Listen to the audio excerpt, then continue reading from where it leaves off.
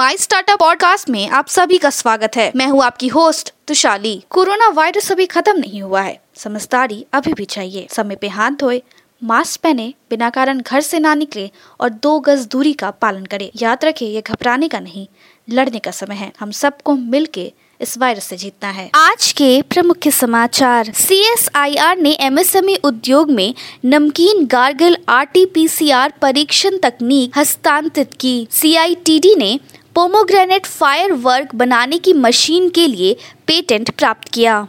BRICS महिला व्यापक गठबंधन महिला उद्यमियों का समर्थन करने के लिए credit guarantee fund VC fund की आवश्यकता। अब समाचार विस्तार से। Council of scientific and industrial research CSIR के तहत नागपुर स्थित राष्ट्रीय environmental engineering research institute NEERI ने कोविड के परीक्षण के लिए स्वदेशी रूप से विकसित saline gargle reverse transcript polymerase chain reaction Rt Pcr तकनीक को स्थानांतरित कर दिया है। हैदराबाद स्थित central institute of tool design CITD ने कॉनिकल आकार की आतिशबाजी या पोमोग्रेनेट के उत्पाद के लिए एक स्वचालित मशीन बनाने के लिए एक पेटेंट प्राप्त किया है। ब्रिक्स महिला व्यापार गठबंधन, जिसका उद्देश्य ब्रिक्स देशों में महिलाओं की आर्थिक भागीदारी और सशक्तिकरण को बढ़ावा देना है, MSME को भारतीय अर्थव्यवस्था के विकास के नए इंजन के रूप में घोषित किया गया है। वो राष्ट्रीय सकल घरेलू उत्पाद का लगभग 30% चलाता है और उनकी वृद्धि $5 ट्रिलियन अर्थव्यवस्था की महत्वाकांक्षाओं के लिए महत्वपूर्ण है। सहकारिता और लघु मध्यम उद्यम SME मंत्री टेटेन मसूडिकी ने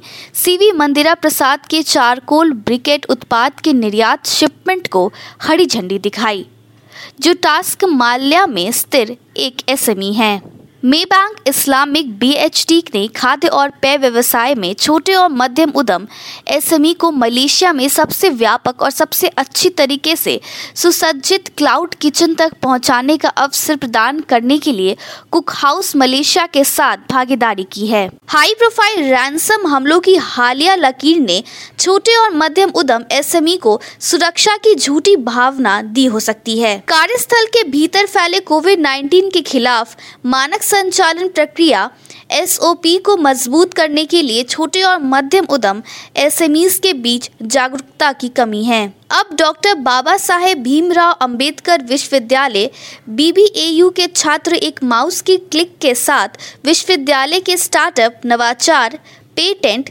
सोशल मीडिया, बौद्धिक संपदा अधिकार गतिविधियों के बारे में जानकारी एकत्र कर सकते हैं। रोबोटिक्स स्टार्टअप एजाइल रोबोट्स ने रोबोटिक्स उद्योग क्रांति के नेतृत्व करने के लिए सीरीज C फंडिंग राउंड के माध्यम से $220 मिलियन जुटाए हैं। आज के लिए इतना ही। हमारे टीवी चैनल पे 400 से अधिक स्टार्टअप्स और MSME शो है, जांच करिए।